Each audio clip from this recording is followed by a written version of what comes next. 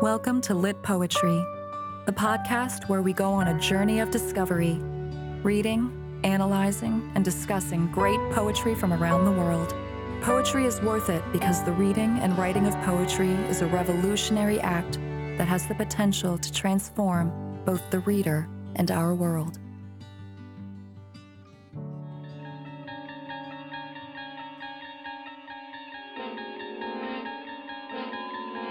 Welcome to the Twilight Zone, a place inhabited by the ghosts of former lovers. And the question I have for you now is slowly spinning into focus. Spinning and spinning, round and around on the great big wheel of love and loss. And the question is, will you remember your lover after they die? Or will you forget? And if you do forget, will you at least remember your lover from time to time? Or will you forget to remember them? And if you forget again, will you try to remember them? Oh my God, I just need to stop with all these infernal questions about remembering. I'm starting to sound like a record skipping on repeat. So let's spin the wheel again. Here it goes, round and round, spinning and spinning into view. And it's stopping.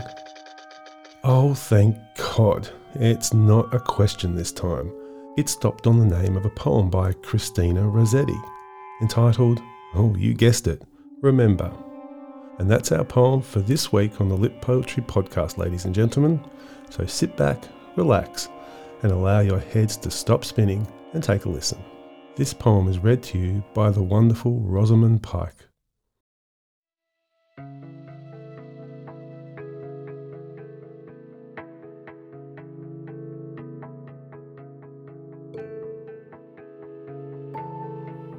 Remember me when I am gone away, gone far away into the silent land, when you can no more hold me by the hand, nor I, half turned to go, yet turning stay. Remember me when no more day by day you tell me of our future that you planned.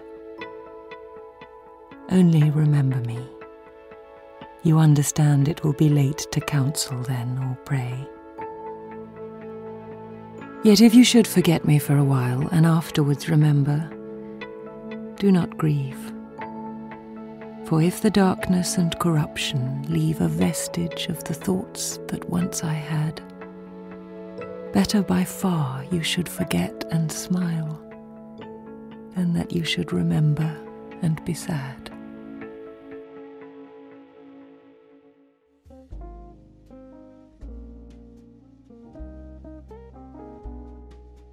Writing throughout the back half of the 19th century, Christina Rossetti was an important poet who grew up fully immersed in the rich, privileged and cultural world of the Victorian period.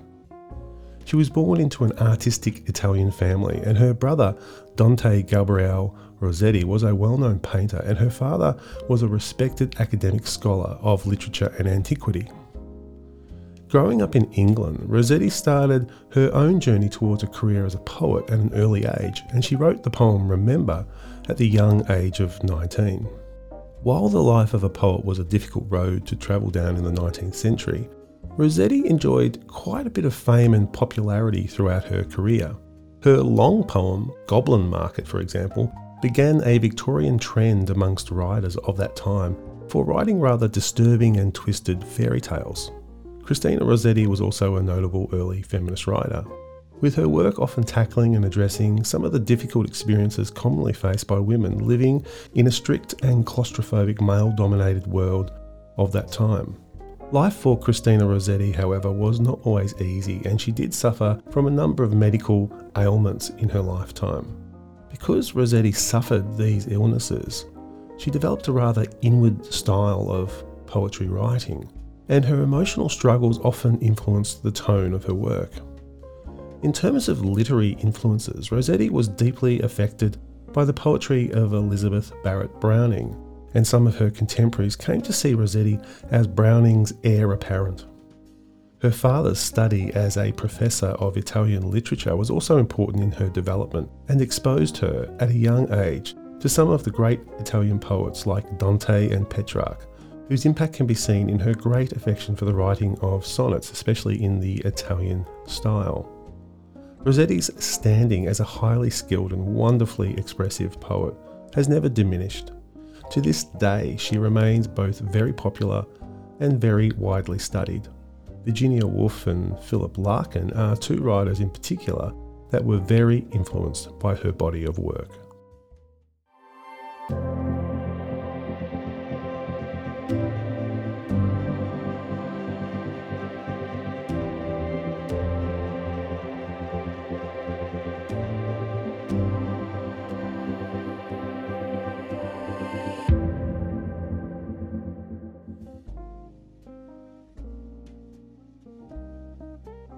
In the poem Remember, the speaker beseeches her lover to recall her in his memory following her death. Yet the speaker also, rather paradoxically, instructs her lover not to feel guilty if he does forget her from time to time. After all, the actual act of forgetting stuff in our lives is quite natural, commonplace, and it's just bound to happen. Indeed, she comforts herself in the knowledge that as long as she's had an enduring effect on her lover, that it's better for him to move on with his life and be happy, rather than to remember her and be sad. In this way, the poem examines the heartbreaking roller coaster of emotions often associated with grief. For even though the speaker wants to rest in the orbit of her lover forever, she also loves him enough, in a sacrificial sense, that she doesn't want the memory of her to be a burden that is carried by him through his life like a ball and chain of misery.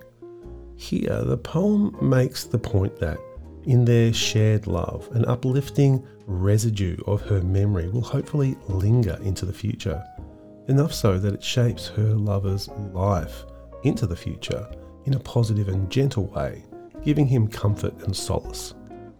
At the start of the sonnet, the speaker's death comes into focus, as does the fact that the only way left for them to commune with each other is through the use of memory. The speaker describes her demise as a voyage to a silent land, a ghostly location that renders her body and voice ineffectual. The harsh reality is that the two lovers cannot communicate, share plans for the future, give aid to one another, or bring each other the comfort that they each long for. And if memory is all that truly remains, the speaker demands that her lover not be constricted and constrained by it. The speaker's hope for the future is contained in the beautiful thought, while dead, that she would continue to be, and I'll quote, a vestige of the thoughts that I once had, an inspiring presence that is forever alive in her lover's mind. Of course, the speaker doesn't go all the way in wishing that her lover can completely disregard her memory and be happy without her forever. Rather, she writes that she pictures him forgetting her for a short while, as perhaps what ultimately matters here is the hope that somehow the connection they share will be able to outlast death. And perhaps, quite paradoxically, this eternal love is sustained across the passage of time. After all, what is this poem but a message from the silent land? The author herself is now dead, and yet the message of love it is communicating persists through time, delivered to us still more than a century later. In other words, a vestige of the thoughts that the poet once had does survive, and we become the receiver of that memory in all its beauty, promise, and hope.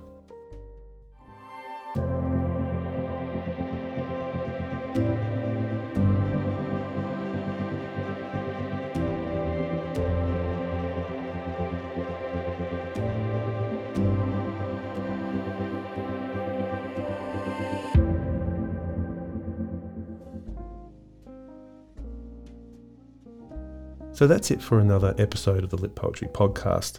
I really hope you enjoyed this week's offering. Of course, if you would like more resources on poetry, feel free to visit our website at www.litpoetry.com. And remember to hit that like button and subscribe to our channel. Your support for our work is very much appreciated. We'll finish by listening one last time to the poem. Until next time, I'll see you later.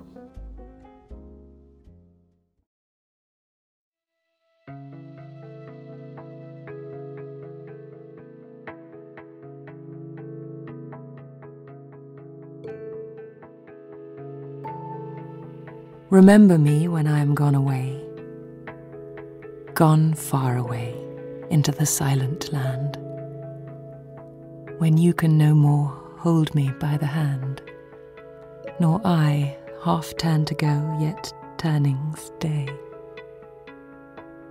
Remember me when no more day by day you tell me of our future that you planned. Only remember me. You understand it will be late to counsel then or pray. Yet if you should forget me for a while and afterwards remember, do not grieve. For if the darkness and corruption leave a vestige of the thoughts that once I had, better by far you should forget and smile, than that you should remember and be sad.